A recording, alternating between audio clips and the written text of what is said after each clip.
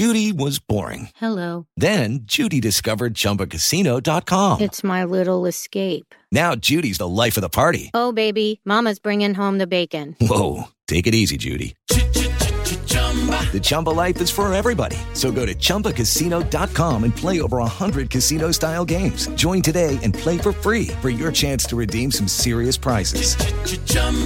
ChumbaCasino.com. No purchase necessary. Void where prohibited by law. 18 plus terms and conditions apply. See website for details. Step into the world of power, loyalty, and luck. I'm gonna make him an offer he can't refuse. With family, cannolis, and spins mean everything. Now, you wanna get mixed up in the family business. Introducing The Godfather at ChumbaCasino.com. Test your luck in the shadowy world of The Godfather slot. Someday, I will call upon you to do a service for me. Play The Godfather, now at ChumbaCasino.com. Welcome to the family. No purchase necessary. VGW Group. Void where prohibited by law. 18 plus. Terms and conditions apply.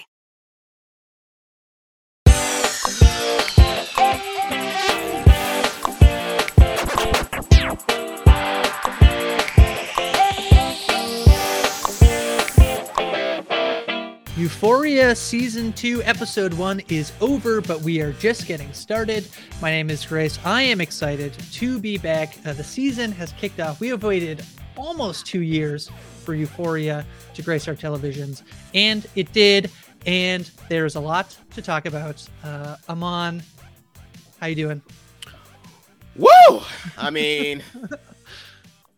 There were plenty of, we got a Zendaya disclaimer before the season started. We did a whole post-mortem of season 1. Yeah. Like, we were very well aware of what we were getting ourselves into. And yet, here I am, still emotionally just drained from one episode. Like, we are in for quite a ride. It's gonna be some shit. Yeah, we are doing daily Yellow Jackets coverage on Post Recaps, and I feel like that show, at the end of almost every scene, I go, oh, wow, brutal. I feel like that's my, continuous take of that show.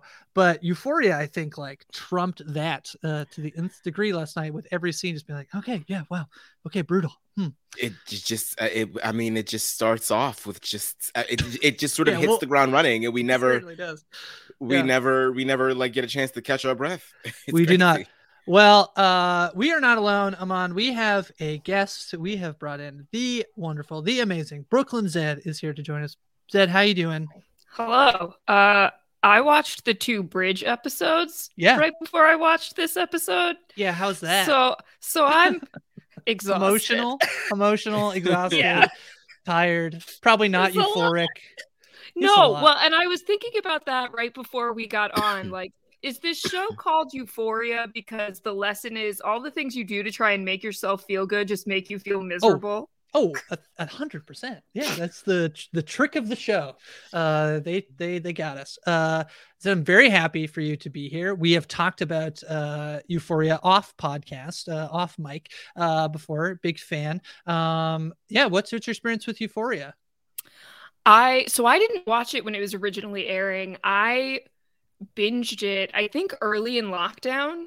So almost 2 years ago now, but not quite.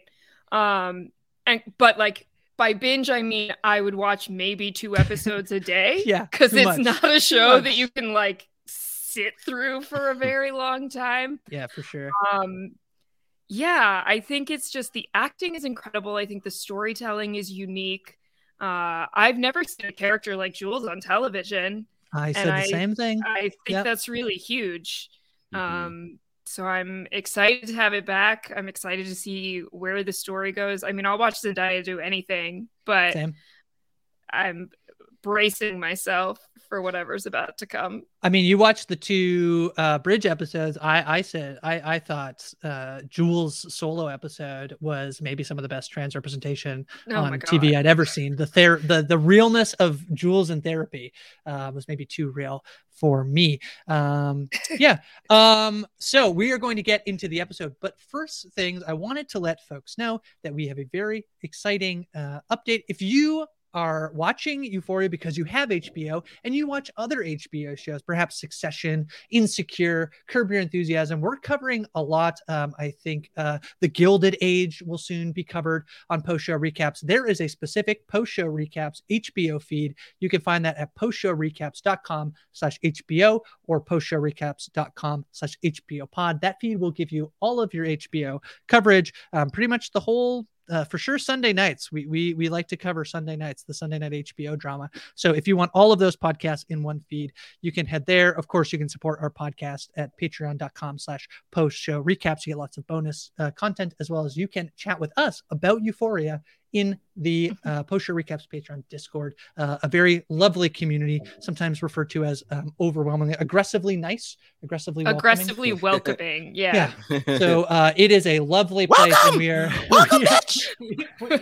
This show started off aggressively, so we'll get to that. So yeah, come chat with us again. Patreon.com/post-show-recaps. Okay, let's dive into it. I was very surprised to see season 2 open up with a Fezco-centric storyline. And we started off with Fezco's grandmother, who, according to Rue, is a mother effing G. She exits her car with a gun, walks straight through a strip club while people are a bit alarmed, and then she shoots a man in both of his legs as he is getting a blowjob. So that's how we start season 2. I'm on. Yeah, this was very, I don't know if you guys have seen the music video for Rihanna's Needed Me, but it was that's essentially what happens in Rihanna's music video, except she kills the guy in that one. But I was like, okay, get your little Rihanna, Robin Fenty realness going on. I was here for it. But yeah, this was a lot. Oh, that's what she meant by the bloody dick. I was like, before we started talking about the show, we were talking about all the dicks. And Grace was like, yeah, there was like a big bloody dick. I was like, wait, did I miss that? But that's what you were talking about. I forgot. Yeah, the blood. Thank God there is not a post-show recaps out of context Twitter at the moment, because you'd be making front page headlines. You'd be retweeted. Yeah. Zed, we learned this is Fezco's grandma. She returns to the car and tells Fezco that Fez will be starting to live with him. He's talked to his father. Fezco will be living with his grandma. She seems lovely. So I guess his father runs the strip club, right? That was. You think that was Fezco's dad, the guy in the back? Is that? I think so, because that was the implication I understood. Oh, I missed that, because she does say I talked to him. That does make sense. Which is like one word for what happened. That's one way to say. She said 2 words to him. Yeah, I think she does. She does one yell word at him for each shot in each leg. That's okay. A form of talking. I was really surprised that this was how it started after like everything that happened last season, and the focus on, like, understandably on Rue and Jules in those bridge episodes before this season. They're like, yeah, okay, those were the main characters, but let's do this like flashback side story of Fezco and spend like a good amount of time like looking at his life growing up. Yeah. So I wonder. He feels like somebody who they really, as they were filming season 1, it feels like they like him a lot. The actor, this like where they could go with that story. I feel like Kat certainly gets, and shout out to our boy Ethan, who we see for maybe 5 seconds in this whole episode. Kat gets nothing in this episode. Ethan's not involved. I feel like there is some shift towards the end of season 2, because we do get that Fezco story where he robs the house, which interestingly, it feels like a big clean slate from the end of season 2, because I thought that storyline certainly could still come up, but the whole reason he robs that house is to pay Mouse, who comes to a rather quick end in this episode, as we'll see. So it feels like they kind of like what they have in Fez and decided to reset, and they certainly give him the backstory start to season 2, as they've done for other characters, Fezco not being one of them in season 1. I mean, they gave us what we wanted, right? I mean, a lot of people took a liking to Fezco in season 1, and a lot of people also took a liking to Lexi as well. There's a bunch of Lexi stands all over Euphoria Twitter. So here, what better way to give them what they want than to put them potentially together this season. So I guess we're just getting it off. I think maybe not after how the episode Yeah, I don't know if ended. Fesco I think that's not where that's going to go. I'm worried if for Lexi, if she is still into, although, she knows what a she might like him is. rough. She might like him rough and mentally disturbed. Yeah. So So Fezco's grandma starts teaching, the ways of the business, how to sell drugs to Fezco using Fezco. They're not going to pat down a kid. Fezco seems to be incredibly good at math, especially knowing how many ounces, particular set of skills he has. He comes home from school one day to find just another child, and this is how Ashtray ends up in Fezco's life. Fez seems to take care of the baby. So this is Ashtray. Aman, we said, how did this kid get this name? We find out. And we find out. I am interested. I know that we sort of like surmised that the guy that his grandmother shot was his dad. I'm wondering, is that her son, or is that just the guy that knocked up her daughter? Because every time we do also learn that she didn't, Fezco's grandmother doesn't like talking about his mom that much, but when she does talk about her, she just refers to her as like a beautiful soul. She was just a good person. So I'm wondering if that was her daughter, or if it was just, I don't know. I'm just interested on the genealogy of Fezco and his grandmother. But yeah, I guess they took Ashtray as collateral. Yeah. And the mom never came back. Never came back. Yep. Here we go. Zed, the baby, gets his name because he starts eating the cigarettes out of the ashtray, and so he's living his best life in his little jacuzzi in the sink, as the grandma says. It's a little cute baby. Gosh, I gotta that say. line killed me. You're just living your best life in that jacuzzi. Babies put everything in their mouths. And this woman clearly has not had a baby in her life in a very long time. Yeah, true. And has, been living her drug dealer life, doing whatever she does. Her house is not equipped to have a baby in it. No. And so the ashtray is by the sink, and therefore the cigarette goes into the baby's mouth. Oh, if there is one way to kickstart, excuse me, you gotta stop your immune eating system. Cigarettes, Aman. If there's one way to kickstart immunity, man, I bet you Ashtray won't catch COVID. He's good. He's inoculated for life. Yeah. We get a lot of lines here that Fezco eventually uses later in the episode. This one is Fezco's grandma talking about how her cousin died from eating too much McDonald's. His legs were amputated. He had diabetes, but that's his own fault. It's not Ronald McDonald. And so justifying the selling of drugs. We see Fezco's grandma go attack. What does she call him? To the man with the crop top, the white man with the crop top hair, something like that. She attacks him with a crowbar. That guy has to be dead. Fezco tries to stop her, and unfortunately, on the backswing, Fezco gets hit with a crowbar. Yeah, that's where he gets his scar from. It's very sad. It has sort of these like losses in memory. But a little bit. Yeah. Also, like how his speech is affected because. Right. Fezco has a very just like slow drawl when he speaks. Everything is real drawn out. So it's probably where he got that as well. Later we find we see or hear his grandma fall in the bathroom. Unfortunately, Fezco doesn't want to call 911, worried about that they will find everything in their house. So he drives her to the hospital, and unfortunately, the length of that time, him waiting that long, seems to cause further damage. And the next thing we see is Fezco now is in charge of the business. He has a business to take care of and a little brother. No matter how hard life got, it got harder and more complicated. I mean, I will say, like, we get to see Fezco's grandmother last season in season 1, and you see him taking care of her, and I would have never guessed that this was this woman's story. Like, Mother F and G. I thought it was just some sweet old lady that he was taking care of, and he sells drugs to pay for her medical bills. No. That is not what's going on here. Nope, it's a family business, Ed. Mm-hmm. Yeah, he grew up this way. This is like the only life he's known since he was like 8 years old or something. Yeah. So it's understandable that like he was really good at it from a very young age, so he stuck with it. What else was he going to do? Well, it's not really a business you can get out of very easily, is what I've seen from television. As we'll see. So we learned Ashtray's a bit protective, and Ashtray attacks Mouse and his partner. Mouse is very clearly dead. The partner, he's a broken nose, to say the least. He jumps off the couch in a flying leap at this guy with the hammer, and I was like, "Geez, that's so intense." I'm happy. Thank you, Ashtray. I did not give a damn about Mouse. I was so over him. I hated that scene when he gave when he gave Rue those drugs. I was like, yes, take him out. Get rid of his ass. We'll move on to something else.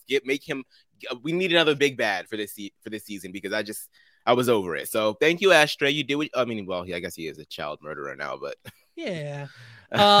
So we cut to seemingly present day. Rue is riding in the back of the car with Fezco and Ash. They are going on some sort of business trip. She is doing seemingly cocaine in the back seat, rapping along to the radio. Ashtray is very annoyed at Rue's general positivity in this moment.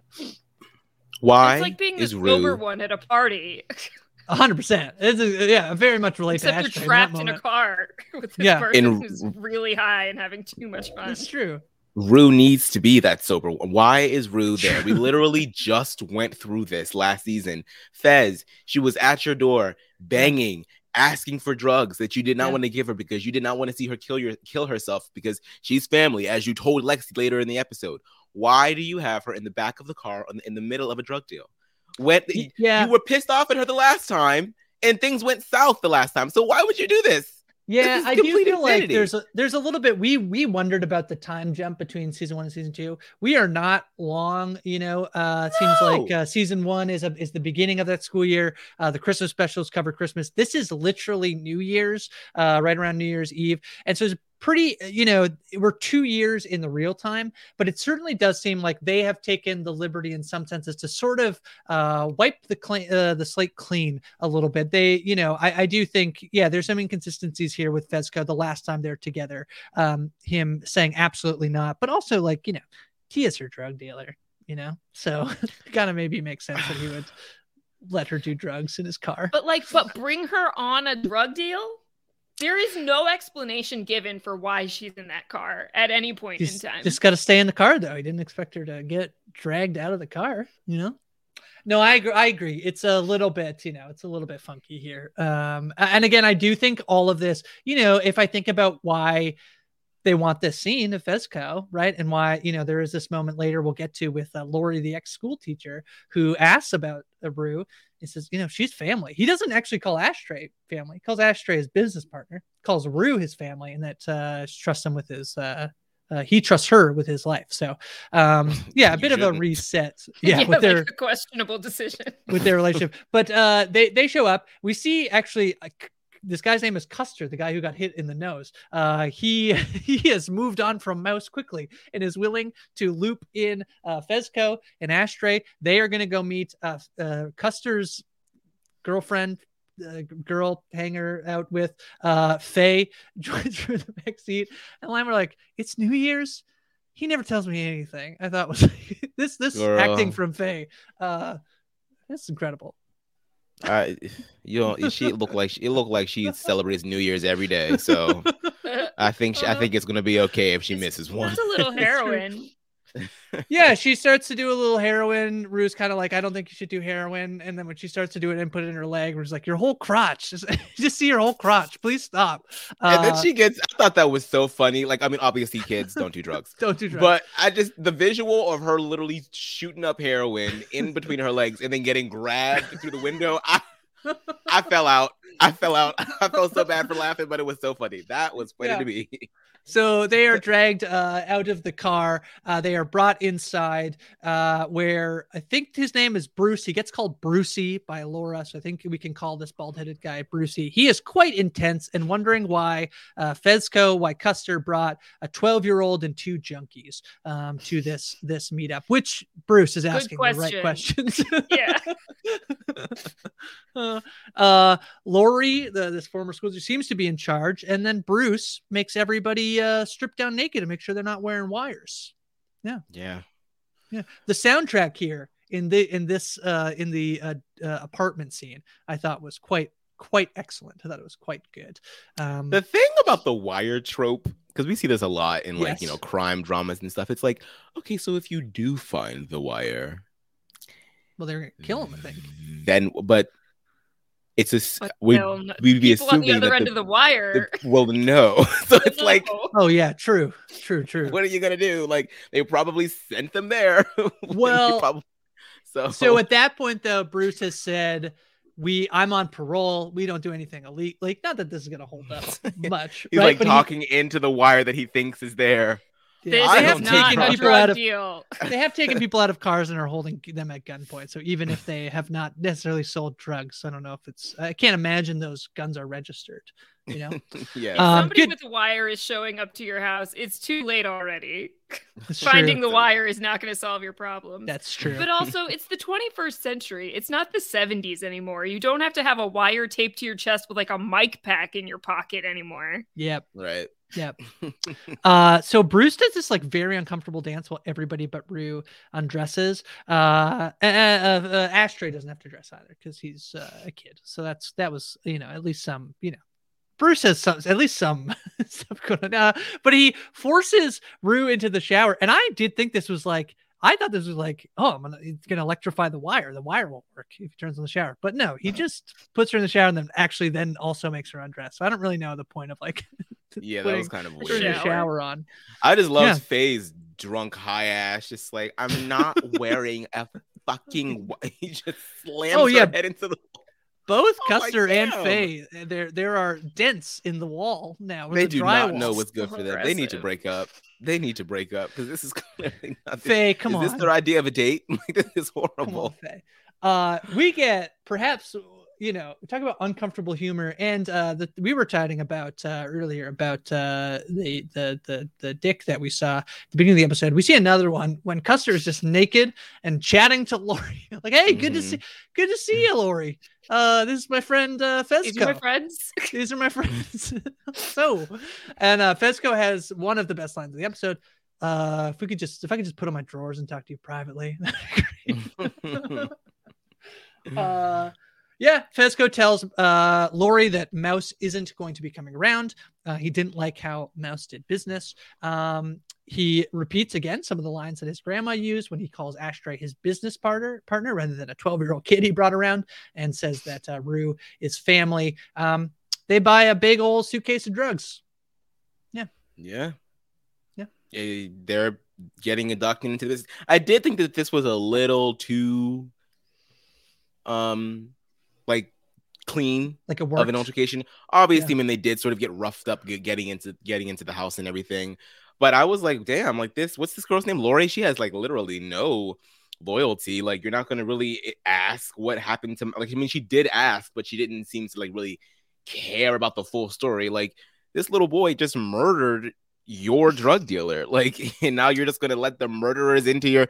What's to stop Ashley from murdering you? Like, I just felt like it was a little too clean of a transaction, but hey, I mean, I feel like there's a little bit of like, they showed their power, like Bruce and Lori, they make them undress. They drag them out of the car. They're holding them at gunpoint, right? Like, they showed that their power, and whether that's like, sure, things could probably turn around on them very quickly, and they might not, be the ones up the hierarchy chain. But I don't know. It feels like, I didn't mind it. And in terms of like, I feel like what the scene is really doing, it's some Fezco stuff here, but it's also like Rue is not in a good place, as we'll get to as she's in the car, like very much laughing and smiling about this whole, reminiscing about the saga of the drug deal, Zed. Yeah. Shit, this relapse is very it's taken it. I mean, not only did you relapse, but you ended up in the middle of a drug deal as well. So it's just like another day at the office, Yeah, but how many female drug dealers do you know? That girl's again. Exactly. There's always that. It's an opportunity. This is what I'm saying.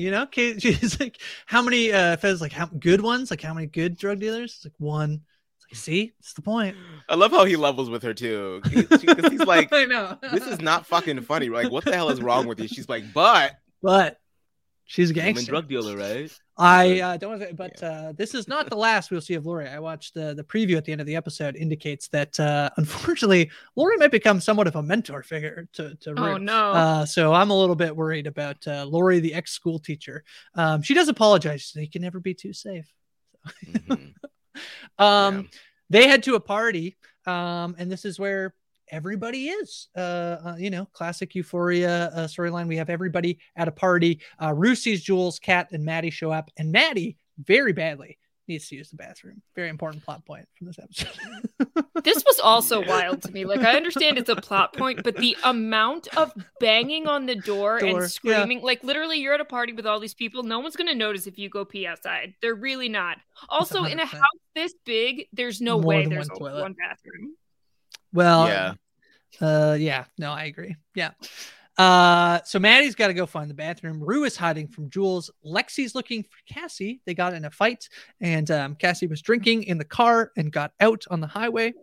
And she's not answering her phone. So we cut to Cassie, who is very drunk at the convenience store, buys a snack, and then look who shows up, our old friend Nate. The scene in the car really stressed me out. Yes, for sure. Nate buys some beer, offers Cassie some, prods a little bit about whether she's no longer with McKay. Cassie says, we're in different places. Nate says it's the same stuff he was going through with Maddie, and offers Cassie a ride to the party. And boy, this is there are many red flags on the field at this point. The minute that he opens that beer bottle with his teeth. With his mouth, with his teeth. I had to look away. I can't deal with that. That is when you get up and you walk home. It's very true. Do not get in the car with anybody, because that person clearly does not give a damn. Listen, if you know a party trick, but then the party trick involves taking a beer cap off in any way that's not twisting it off or using a beer bottle opener, it's not a great party trick. And he did it not he did it not once, not twice, no, not even 3 times. Yeah, 4 times, because they both had 2 beers apiece. Yeah. Nate, go see a dentist. Come on, you are rich. You have a dental plan. So what do we think? So what is she going through right now? Is she still dealing with? Is it just the breakup with or the argument with Lexi? Is it everything with McKay? Like, is she still mourning the abortion that she just had to get a few months ago? Like, is that what we're led to believe here? I think so. I was so sad to see that this is where Cassie is at the start of this episode. I want to get the actress's name right. She is putting in a lot of work in this Sydney Sweeney. She's been in a lot of stuff. She's really great, I think, in Euphoria. I was so sad. The end of season 1, it's not a happy moment. She goes to get an abortion, but there is like the figure skating montage that you're like, okay, yeah, like, come on, Cassie. Yeah. And then the beginning of this season, just to see her in this very dark place to the point where she takes the ride from Nate, is holding her head outside the window, hooks up with Nate in the bathroom. She has to lie in the tub. Gosh, it was all really brutal, really hard to watch. Cassie, come on. It was such a interesting progression of comfortability from her, because at first, she gets in the car with him, he starts drinking, she's like, okay, all right, I'll allow it, I guess. Yeah. Then the miles per hour starts climbing, and then she's like looking at him, about to have an anxiety attack. Then her beer spills. Then all of a sudden, once the beer spills, she's like, oh, okay. She's like into it all of a sudden. I'm like, what? Why did the beer spilling on you make you horny all of a sudden? I'm just so confused. So do you have a theory of what is Cassie looking for in this moment? What is she getting out of Nate in this moment? I think she can tell that he finds her attractive, and she's seeking validation. Yeah. She's clearly very insecure and does not have a lot of self-esteem right now. She doesn't feel like she's a good person, or a person. Yeah, she says that to McKay. Or a person who deserves love. And so here is someone who basically literally rescues her from being stranded at the convenience store after a fight with her sister. So she's not in a good place, and she's been drinking, and now she's drinking more, and that's just like a recipe for disaster. But I was like, I almost messaged you and was like, if someone dies in this episode, like in this car crash, I can't. I cannot come talk about this. The car scene for sure gave me anxiety. I did have to do some conversions because I'm Canadian, and how many kilometers too per fast. hour. I knew it was fast. I just wanted to know, is it like how dangerously fast? Very dangerous while he's drinking. Very. And the thing that the show does so well that we have not super touched on is the cinematography, the music. It's all like really good. I thought all the music in the apartment was really good. This like throwback old schooly music. This is like tense, like just tense music while they are like slowly just, I feel like the show's name is Euphoria, right? They're sort of like very into each other in this moment, getting high off all the things they're doing, and it made me very, very uncomfortable. So Maddie starts banging. I was like, oh my god, it's gonna crash. I couldn't watch. Maddie bangs on the door, and this is where it's revealed that Nate and Cassie are inside the bathroom. Maddie instantly recognizes. In there and no one saw them. They're at a party with everyone they've ever met in their life. Yeah, they're fast as fuck. They're in the bathroom. They're in the one bathroom, I don't know. They drove the car into the bathroom. Yeah, that's right. Maddie recognizes Nate's voice and is like furiously. I feel like there's a little bit of this where like the whole, like she doesn't bang on the door if it's just some dude but the fact that it's actually Nate who's like hogging the bathroom has her like being very stubborn in this moment. Cassie is crying. This is brutal acting. Her being like, that's my best friend. Like, it's just like, it's, in some ways you want to be like, yeah, you made this really bad decision, Cassie, and you're going to have to like live with it. And on the other hand, you're like, yeah, I don't know how you're getting out of this. I mean, I do like, I don't want anybody to think that like I'm trying to be obtuse here because I get it. Like they are best friends, but at the same time, technically you're not really cheating because you're not with McKay. Yes. And Matt and they're Nate not together? and Maddie are not together. So really, it's not that bad. You got it on a technicality. Cassie's fine. So Maddie won't be mad at all. We're on a break. Yeah, Maddie's like, oh yeah, that makes sense. I understand. Maddie is frantically pounding on the door. We cut Lexi finally sits on the couch, takes a break. She's been calling Cassie, and she's sitting next to Fesco. They start chatting. I love this line where she says, he's like, you're friends with Rue, right? Like, yeah, since preschool. And she's like, I don't know why I said that. And Fesco says, yeah, it's okay. You met when you met. He's very cute in this moment. Like, yeah, you met when you met. I don't know why she's embarrassed by that. Like, you met when you met. Like, you met when you met. I think it's not y'all fault. Y'all got put in the same class. Babies. A stellar line. Yeah, you just met when you met. I don't know. Kat and Jules, who we see hanging out together, are taking shots together. Rue is still avoiding Jules, and she hides in Fesco's car, where she finds Faye's heroin. That's so sad. Don't do it, Rue. Don't do it. Don't do the heroin. Not heroin.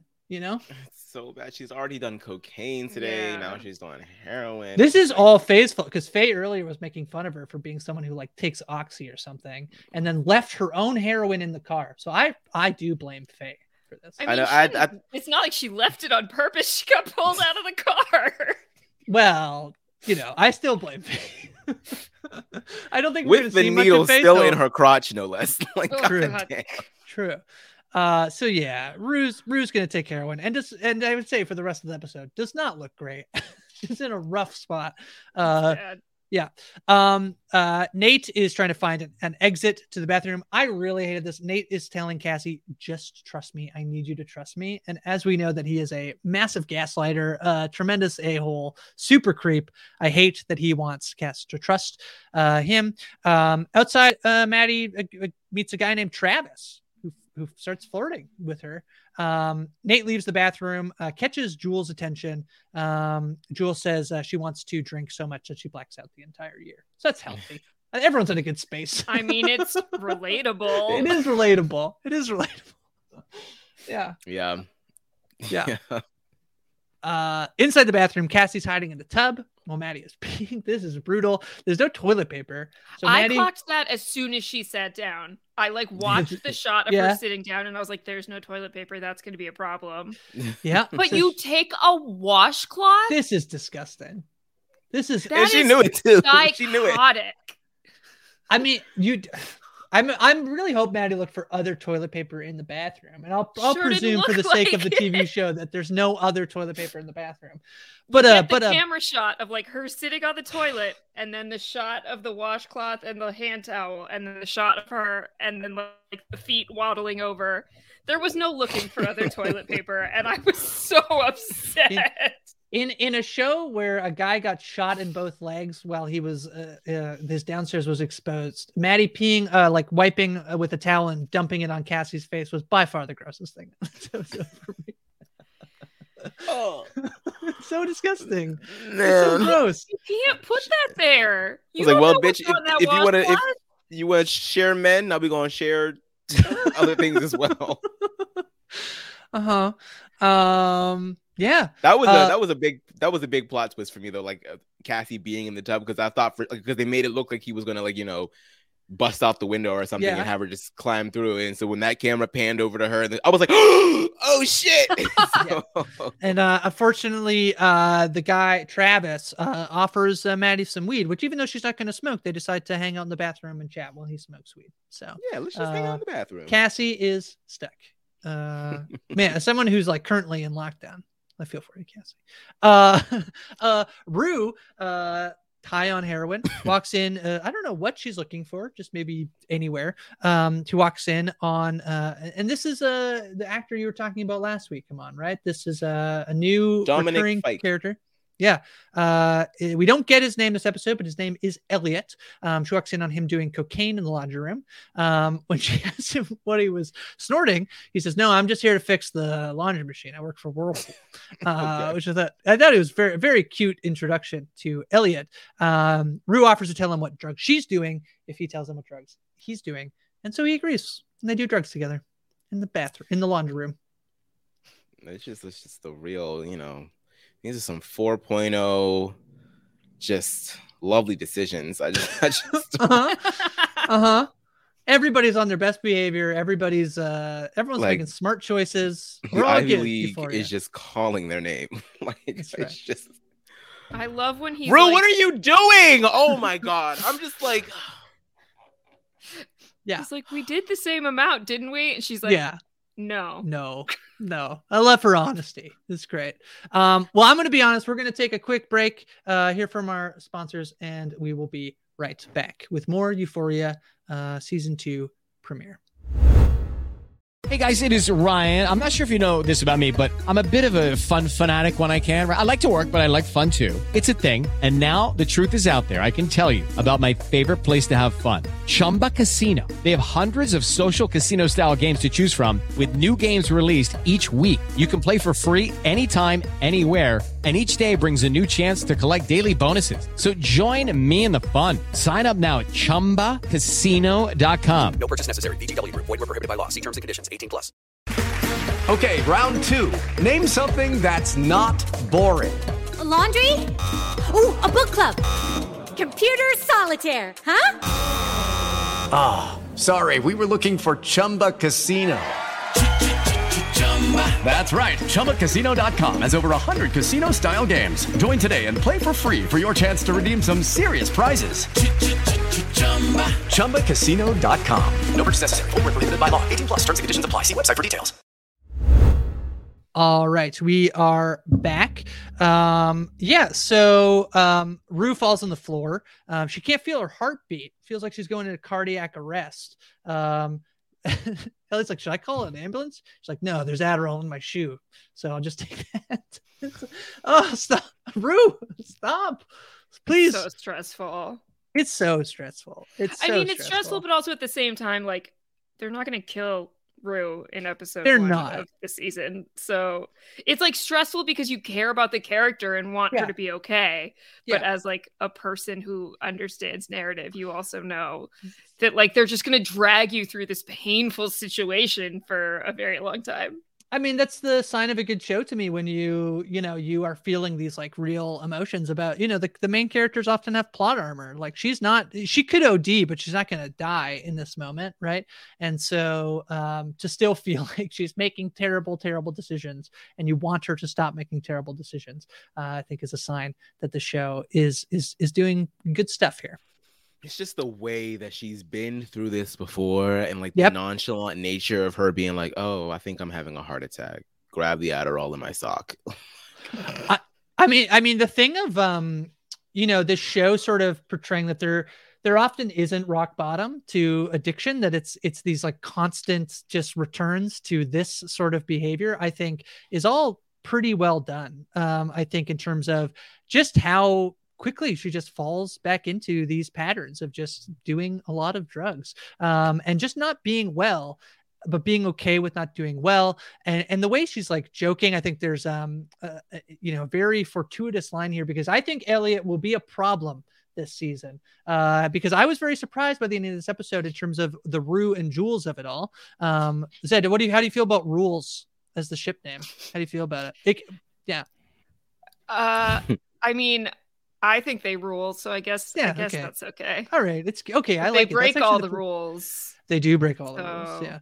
Yeah. This is going to we already know because he's going to be a reoccurring character, but this is really going to bond them. Like, literally say. I mean, I know Rue sort of said it nonchalantly. Oh, you're my new favorite person right now, but he literally just saved her life, and I feel like yes, he was obviously kind of shocked that this happened, but I think that is going to really just bring them really close together to have that sort of life or death experience together like that. That's just well, insane. He says, I'm not sure it's a good thing we met, which I feel like is foreshadowing for this season.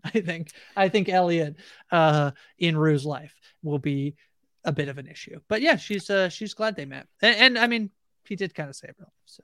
She's going to have like this invincibility complex, and so is he, because they literally just were on the precipice of death and escaped it and narrowly avoided it. So why stop now? We'll just keep the Adderall in the sock, I guess. So yeah, as long as you have Adderall in your sock, you're all good, right? Yeah, that's exactly it. It's like you got that close, but then you survived. So clearly you're just going to continue doing what you got to do. And in the this season on Euphoria preview, we do see a scene of the two of them dancing together, very much like Rue and Jules. I know. It actually made me very sad to see. I know, me too. I don't want it. I don't want that. Jules, speaking of, is very much looking for Rue at this party, but can't seem to find her. Lexi tries calling Cassie again, but she is continuing not to pick up. And then we get this Fezco and Lexi. More Fezco and Lexi. They're talking. They're talking about Christmas and pagans and how the Christians stole Christmas, and Fezco can't believe it. How could they just change his birthday? She's like, how do you know all this stuff? She's like, just by reading, I think. It's very cute. I have been that person in a conversation before. How do you know? I read some books. Read it. The little computers that we all carry around in our pockets nowadays. For me, I just Google stuff. That's how I know stuff. They talk about whether or not they believe in God. Lexi does not. Fezco says he does. And Lexi kind of is intrigued by this. How can you believe in God when you deal drugs? And he repeats the line about McDonald's. His uncle died because he ate too much McDonald's. And, nobody's going after McDonald's. And Lexi says, if I was God, I don't think I'd let the McDonald's CEO into heaven. Fezco actually ponders on this thought. I got to get back to you on that. That's a good point, actually. Right. I would have been like, if he would have told me that McDonald's analogy after I just asked him about selling drugs, I'd have been like, okay, so yeah, bitch, what about the drugs that you're selling? I didn't ask you about McDonald's. Well, it's his grandma's if metaphor, you're going, though, right? I'll go with you. People will make their own choices, and if they want to choose to eat McDonald's or they want to choose to do drugs, they'll do it. And nobody's arresting anybody who owns McDonald's. And, it's even a philosophy of don't hate the game, hate the player. Yeah, exactly. Right. Yeah. And so they're chatting. Fezco is very clearly, he has eyes on Nate. Jules doesn't find Rue, but she finds Kat at the pool. And I feel like this is the most Kat content we really get. Kat makes this comment about how she thought that her and Jules were going to be much closer when they first started hanging out. And Jules sort of apologized and said, yeah, my world got too small and I didn't like it. And so she sort of gives her a kiss on the shoulder, leans on her shoulder. That's really the extent of the Kat content this episode, which I was quite surprised by. I thought we'd get more Kat stuff here, but hopefully more to come.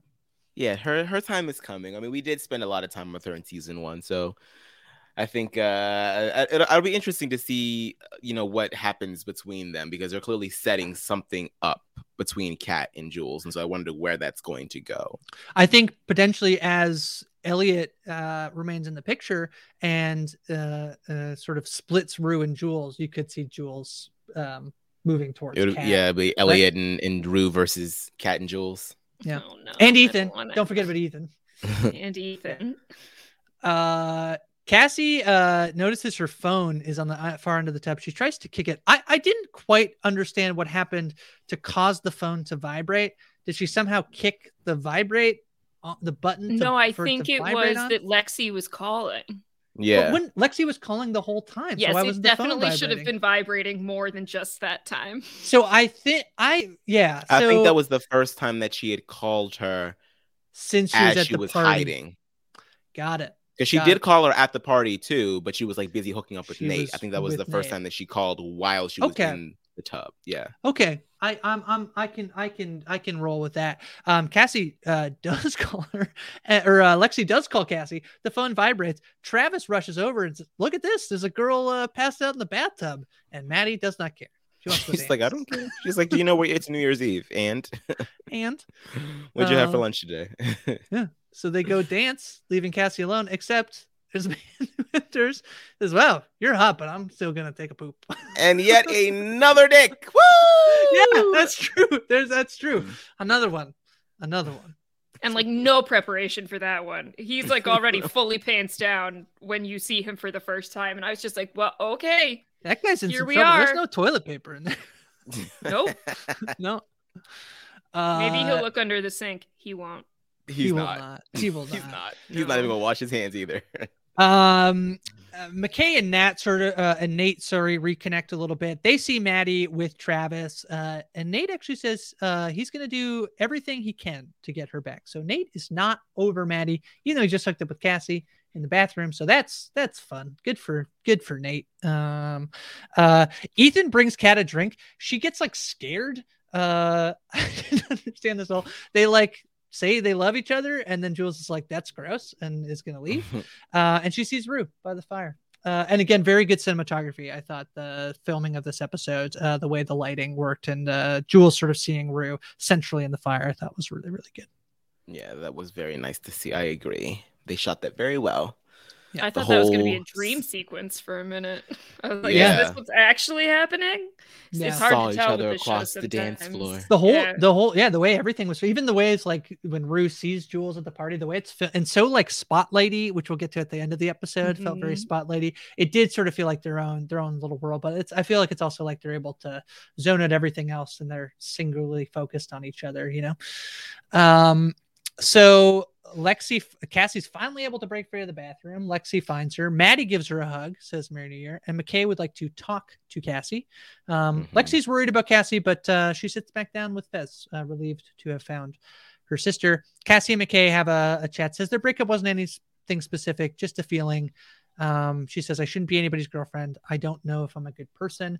I think McKay immediately thinks that this is an accusation that she's cheating, which she did cheat on McKay at time with Dylan in season 1, but I feel like McKay very quickly takes this as like, oh, you did some bad stuff to me and I'm gonna leave. I feel like he's not great in this moment. I think it was also like he did not want to like pressure her again, because we do see that he sort of has like issues with accepting how Cassie feels in a situation without getting some sort of like a little aggressive about it. So I think that he also was just being like, you know what, I don't want to argue. We're not going to do it this time, and just like leaves it at that. Yeah. Do you think Cassie and McKay destined to are they apart? It's not a match. It's not a match. Yeah, McKay, go find you somebody else is a little bit more. Aren't you in college, dude? Yeah, go do college. Yeah. Go. Be gone.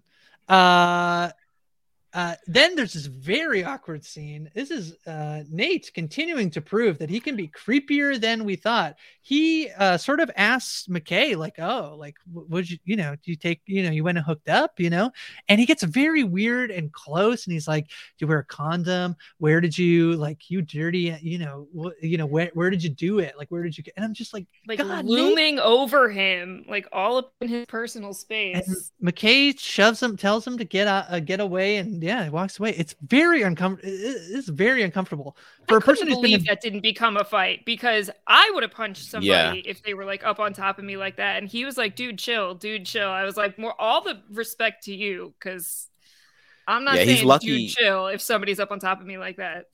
He's lucky they're friends, because and he knew that he had been, because Nate is very drunk at this point. He has to be. Like we've seen him consume many Budweiser, like, many an alcoholic beverage at this time too, I think. Yeah.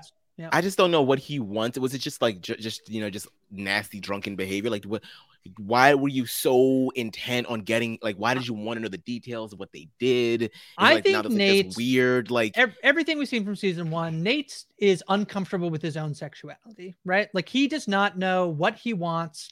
And so to me, this is a bit of this weird extension of that, of, getting into McKay's, trying to be sort of like hyper masculine, but also like in like super sexual in this moment. Like it feels very, like, in some ways it felt a little bit like homoerotic of Nate to be like in McKay's grill asking about his sexual activity. And I just think it's like Nate is a confused boy in many ways, who sometimes has the aggression of a full grown man, so figure stuff out, Nate. Go to therapy.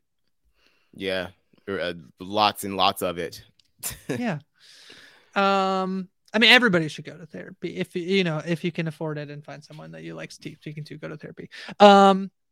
So Jules sits down to talk with Rue. Elliot leaves, and Jules is pretty straightforward and just asks her, when did you relapse? And I thought this was, I didn't bring this up earlier. I feel like the way Rue is positioning what happened at the end of season 2 is very much not taking ownership over her behavior in everything that happened. She says to Faye, my girlfriend left me at the train station, right? She left me at the train station. She says here, I relapsed the night you left, which is like, is that how we're like framing the situation? When they were gonna Jules leave left together and then she didn't go? Yeah, that's I definitely I hear what you're saying about the conversation with Faye, and that's separate. That feels separate because it's like somebody else that you can just it's just like the normal. You're someone is lending their ear, a third party. You're just sort of you might be exaggerating a bit here and there. This, to me, the conversation with Jules, I didn't really get the vibe that she was blaming Jules. I think it was more the vibe of, I'm gonna be honest, I relapsed after you left. It was I didn't handle it well. I don't think that she was trying to blame her. I think first of all, I think Jules already knew the answer. I mean, sure, she wasn't doing. I mean, to your knowledge, she wasn't doing the drugs while you were together and you were there. So, it happened after you left. So I think between then and now. It doesn't really matter when. Exactly. So I think that she was just trying to be honest. And I guess I'm looking at it from a season 1 perspective, where there was a big theme of the storyline, and it's in the preview, in the recap from season 1, is so much of this Rue puts, and it's not necessarily her fault. Lots of people put pressure on Jules for being the reason that Rue stays sober for as long as she does. And so to me, the way that this is framed, I don't think it has to be like super intentional. It doesn't have to be like, it could have been worse, right? It's like when you left me or whatever. But I do feel like it continues to frame this idea that Jules is responsible for Rue's sobriety, which is very dangerous for Rue's sobriety, right? Yeah. And obviously lack of at this moment. Yeah. Well, and Jules talks about that in therapy in the bridge episode. That's very specifically something she brings up, is she felt this pressure to be what kept Rue sober. And she was afraid that, like, if there was, a time she couldn't sleep over or show up, that then if Rue relapsed, it would be her fault. which obviously is not, that's not how things work, but it's totally understandable to feel that like pressure on yourself. And I think that comes from her relationship with her mom too. Oh, 100%. Yeah. I some people asked if they needed to have watched the specials. I don't think they're like 100% required viewing, but I would definitely recommend them because there is some stuff in there with Jules and her mom that I think really shapes the relationship, or some of the stuff that like Jules and Rue are going through, and the way that addiction actually is like much more prevalent in Jules' life than I think we knew before. Yeah. Yeah. Those are not plot driven episodes, but they're like incredible, really rare, I think, character studies of these two characters, and each episode is like its own like 1 hour long 2-person play. Really. If you haven't watched them, I say brace yourself, but I highly recommend them. As with any Euphoria episode, be in the right headspace, but watch them. And honestly, I do think as a if you're just like haven't watched a lot of like stuff about trans people, the Jules episode is like incredible. It's incredibly enlightening. I felt very connected to the like the writing of that episode, some of the stuff that Jules says in therapy. So very much worth watching. So Fezco gets Lexi's number. They exchange numbers in the phone. But Fezco then calls Ashtray and tells him that he needs to start the car and get ready. Ashtray goes and gets Rue, and Rue tells Jules she needs to leave. So it starts to get tense at the party. We can feel it. You can see, Fezco's been eyeing up Nate. Lexi's starting to notice as Fezco walks away that Fezco has this weird look on his face.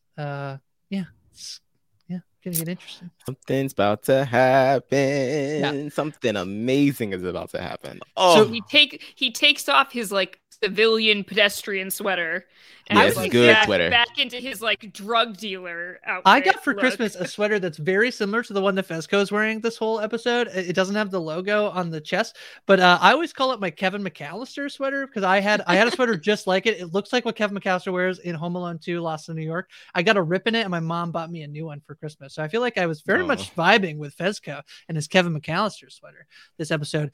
This is where I thought the episode did tremendous. Like just visually, the show can be so stunning. We get like flashes of spotlights on all of the main characters. First Rue, Jules, we pop through to like Maddie, Nate, I think Cassie and Maddie are on the dance floor, Ethan and Kat, everybody. And then we start to like go back and forth between Rue and Jules. And this is where the episode super surprised me. And we thought Rue was going to leave the party. Looks like she's going to, but she actually comes back and she apologizes to Jules in this like, I don't feel like I've seen TV like this. It was like the spotlight like lighting up and going back and forth between Rue and Jules as they're sort of like having this very brief conversation and reconnecting. And then they kiss and Rules is back together in episode 1. Is bad news? Is it bad news? Should I not be this, I'm against it. I'm against it. I'm so against it. I mean, we clearly know it's not healthy. It's not healthy. I know it's not healthy. I know. Jules, no, girl, you don't need to be with Rue. Rue has lots and lots of issues that you are never going to be able to fix. And Rue, you need to leave Jules alone, and you need to focus on yourself. You just had a heart attack in the bathroom, and now you're over here trying to break hearts. Like she's on she's on cocaine, heroin, Adderall, more cocaine and weed. Then when she reunites, so you can't even. It's like what Fezco said back in his. You can't even trust shit she says. She's like under much like influence right now. It's like, yeah, but they kissed. She works up the courage to say, "I want to be with you," which is what Ali talks to her about in the diner. He's like, "Well, did you guys ever?" So, like, when did the relationship start? She's like, I feel like Ali would have wanted this conversation. She's like, ew, no, why would we do that? Yeah. But something tells me Ali would have wanted this conversation to happen while they were sober. Oh, yeah, of course. As her sponsor, of course that's what he wants. But they kiss, and it's cute. And it's really cute. It's Zendaya and Hunter Schafer. It's Rue and Jules. So, it'll all be fine. It'll be fine. Don't worry about it. It'll be fine. I'll see you next week. Okay. Yeah, come on. We need it. You know what? I'm not sure I mean, this is rough. I mean, Nate has had some stuff coming to him, but this is brutal. Fezco pours Nate a drink. They talk about whether they made New Year's resolutions. Fezco kind of says, like, Nate's like, didn't the last time we talked you wanted to kill me? He's like, yeah, bygones be bygones. And then he smashes him over the head with a bottle and punches him repeatedly in the face. It's brutal. It's brutal. F him up. F him up. Keep going. Don't stop. Keep punching. Punch. Oh, I loved every minute of it. It was so cathartic. He deserved everything. He was a complete asshole in season 1, choking in this episode. Yeah. Like, just true. Like, it was, he got the comeuppance that he deserved. I am worried about Fezco now because what's going to happen there? I mean, Fezco, you already robbed the guy a couple months ago. Now you're beating people up in public in front of a lot of witnesses. Everybody. One of like the most powerful families in the town, I guess. Like, so you just want war. But I guess, I mean, once again, that was like sort of like the backstory, that everything that led to that decision. We got to see a lot of the psychology behind that, given his upbringing and how his grandmother would have handled a situation like that. And he grandma knew best, I guess, and he decided to F him up. And yeah, I mean, Nate, you really deserved it, and you're still up to your usual antics. So you can only go so far without, live by the sword, die by the sword. You did the same thing to Tyler last season. Now it happened to you, and for far more justified reasons. So yeah, it's quite intense. I think again, when I talked, good TV lays the groundwork for this to come. It says at the beginning of the episode, there's a line where Rue's voiceover is like, Fezco's not sure how his grandma would deal with someone like Nate. Well, we figured it out. We see it. He does it. He deals with Nate. There will be consequences, I'm sure. But boy, someone I think on the Discord had talked about that this episode maybe felt a little bit like setup, but that's some good setup at the end of the episode. I just love Lexi literally just gave this kid her number. Oh, poor Lexi. I wanted more Lexi content. Not like this. I don't want to see it not like this. She just gave her number. It's so sweet. They're so cute. You meet when you meet, and then she watches them just. I don't think. I mean. I think so. I think she's into it. It looked to me like she was already questioning a decision she had made like 10 minutes earlier. She don't like Nate. I think, once she realizes why it happened. I mean, part of this is because we kind of got a little spoiled in like the trailers for season 2. There are scenes of Lexi like in the convenience store that Fez works at. So obviously the two of them continue some sort of relationship with one another. But I think she's kind of into it.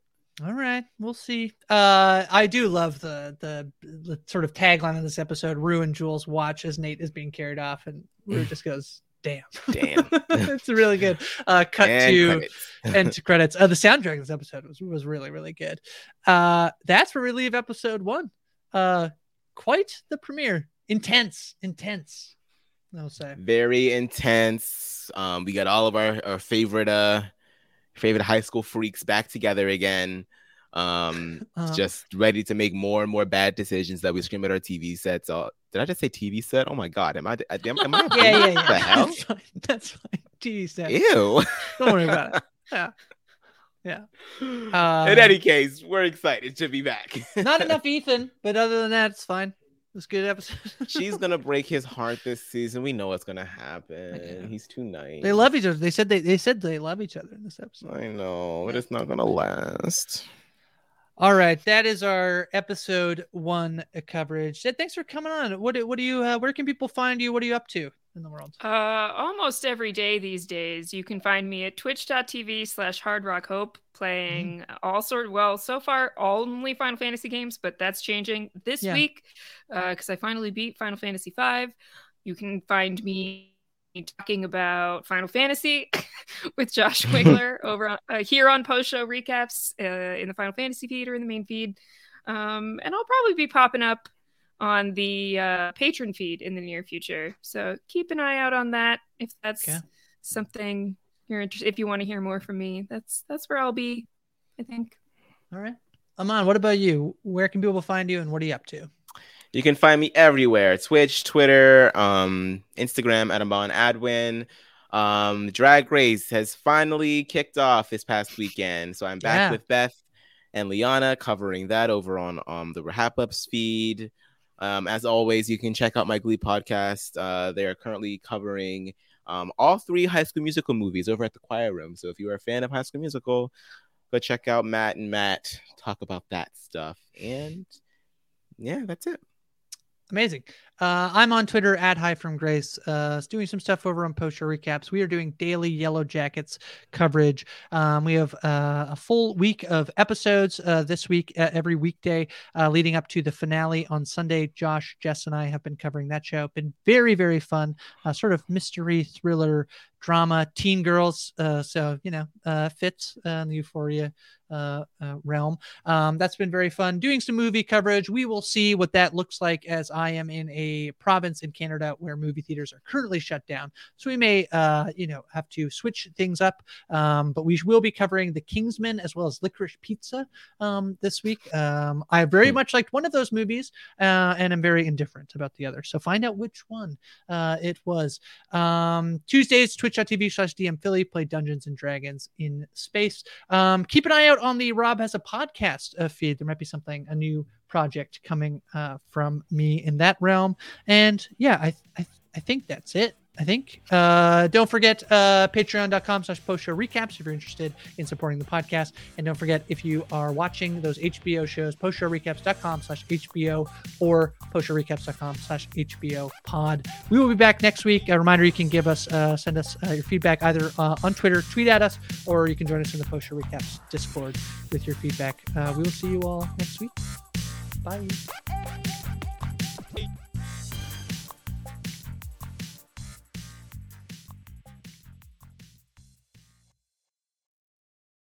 Step into the world of power, loyalty, and luck. I'm gonna make him an offer he can't refuse. With family, cannolis, and spins mean everything. Now, you wanna get mixed up in the family business. Introducing The Godfather at ChumbaCasino.com. Test your luck in the shadowy world of The Godfather slot. Someday, I will call upon you to do a service for me. Play The Godfather, now at ChumbaCasino.com. Welcome to the family. No purchase necessary. VGW Group. Void where prohibited by law. 18+. Terms and conditions apply.